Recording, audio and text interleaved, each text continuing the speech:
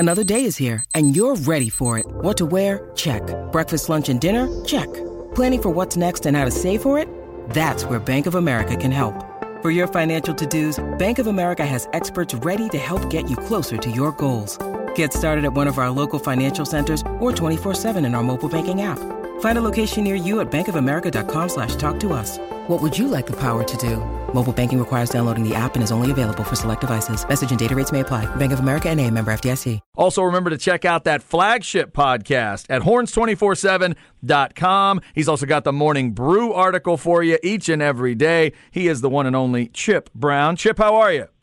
What's going on, fellas? What's the first thing you think of when you think of somebody going to Manhattan? What's the biggest challenge for that road team? I mean, when you got to sit around all day and stare out at, the flatlands of Kansas, you can get a little stir crazy. I mean, Rick Barnes used to talk about it going to Stillwater. You're better off playing an 11 a.m. game in a place where it's, Texas has to bring its energy. I mean, clearly, watching that Oklahoma State game should have gotten every Texas player's attention. You watch the same team that you gave up another lead to and lost to get paddled 48-0. I mean, Bijan Robinson said he turned it off in the second half because he was just getting mad. And that's where this Texas football team needs to be. I mean, they need to have the gut burn that K-State had after losing a 28-10 lead at TCU. And then came out, and as Chris Kleiman put it, we played the best we could play in that game against Oklahoma State. And so that raises the question, can K-State do that 2 weeks in a row? That's hard to do. And Chris Kleiman's got to figure out what he's doing at quarterback. Does he go with the running quarterback, Adrian Martinez, or the throwing quarterback and Will Howard? And to me, it's Will Howard. If Kleiman goes with Adrian Martinez, I think that increases Texas's chances of winning, because I think Texas is pretty good against the run, and that could kind of like destabilize the good mojo that K-State just established with Will Howard at quarterback. So I think it's a fascinating game, and it's a tough one. It's at night. It's going to be cold, probably in the 40s, and Texas has got to, they got to end this losing streak in true road games, because that, you just don't want to get stuck with that label if you're Steve Sarkisian as a guy who can't get his troops to finish a game on the road. Yeah, I thought Sark was pretty enthusiastic and pretty positive on his presser on Monday, Chip, but also, when you're playing against this type of offense in Kansas State, and you got a problem like Chris Kleiman kind of has, like Will Howard, he was trying to redshirt him. Am I right? Yeah, and that may be going out the window.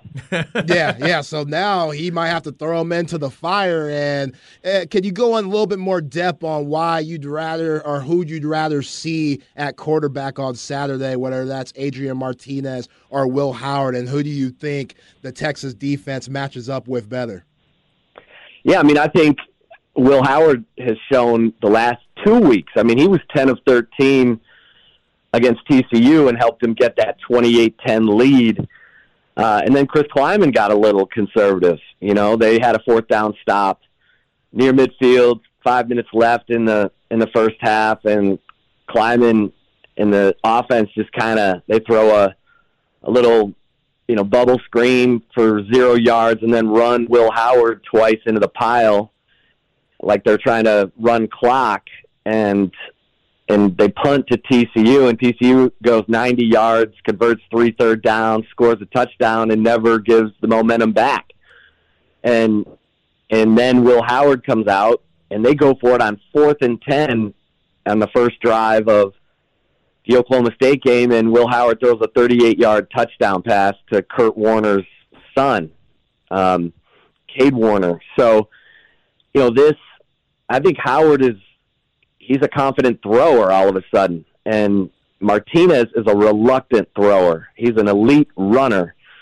But I think Texas's speed on defense helps them against Adrian Martinez. I think the more dangerous quarterback is a quarterback like Hunter Deckers, who got hot throwing the football and caused Texas some real problems. And so Will Howard seems like a guy who's feeling it right now. And if I'm Chris Klieman, I'm going to stick with Will Howard, because what he showed you against Oklahoma State was impressive. So, Martinez is a problem too, and Texas has struggled against running quarterbacks. He's not as, accomplished a thrower, in my opinion. He throws the short stuff, and I think Texas can rally to the ball and slow that down, maybe force some field goals in the red zone, whereas Howard will push the ball down the field, and Texas has struggled a little bit since Anthony Cook went out with that broken arm. Talking with Chip Brown, horns247.com. Chip, I saw you had an article this week, among others, about this second players-only meeting. You mentioned Bijan just a second ago, reacting to watching that film. Part of their reaction this week was another one of those. What do we need to know about the second players-only meeting in 22? Yeah, I think this one is not, this one was more about, hey, we let one get away, and let's get back to the attention to detail. Let's do it for the guys who are, on their way out. And it was a message to the young players to make sure you're doing everything to prepare, because some of you guys are one play away, and some of you have gone into games and not been totally sure what you're doing. So, spend the off week, get in the film room, be ready. And I think it was a positive message. Jordan Whittington's one of the voices on the team I trust, and he said that it was, that's what the team meeting was, and then he saw the team's response in practice on Monday, and he said that it let me know that everyone got the message. And Steve Sarkisian, Zay, you mentioned him being positive. He was all fired up about their practice intensity on Monday, and I'm hearing that it's continued through the week. So I think the players understand that it's now or never in terms of, A, getting this road losing streak off their backs, and B, playing up to their potential, playing like the team that almost beat Alabama.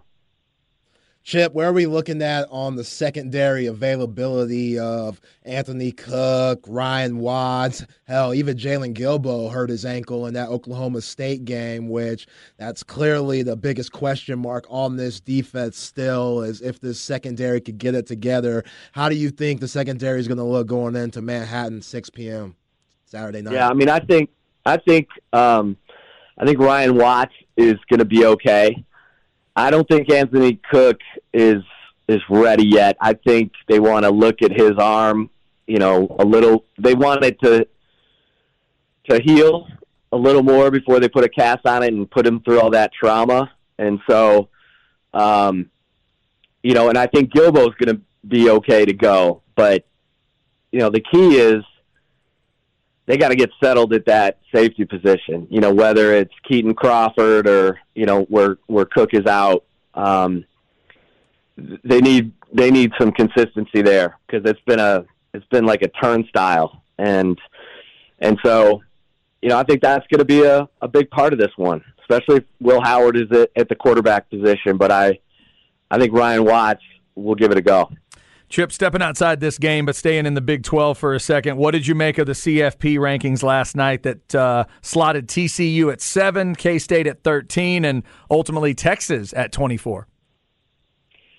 Yeah, TCU kind of got the raw end, because they've won 4 in a row against ranked opponents. That's a better resume than some of those teams ahead of them, but TCU is going to have to earn it every step of the way. We know that from 2014 when they mysteriously dropped from number 3 to number 6, all because the committee didn't want to reward Baylor for That was when they were still under Art Briles for not scheduling anyone. So they punished TCU to make sure that they sent a message to Baylor, which was unfortunate. So, it's early. It's early. I mean, so much of this stuff is going to clear itself up in the next couple weeks, but what a year for Tennessee. I mean, if Josh Heupel can keep that going, that's an amazing story.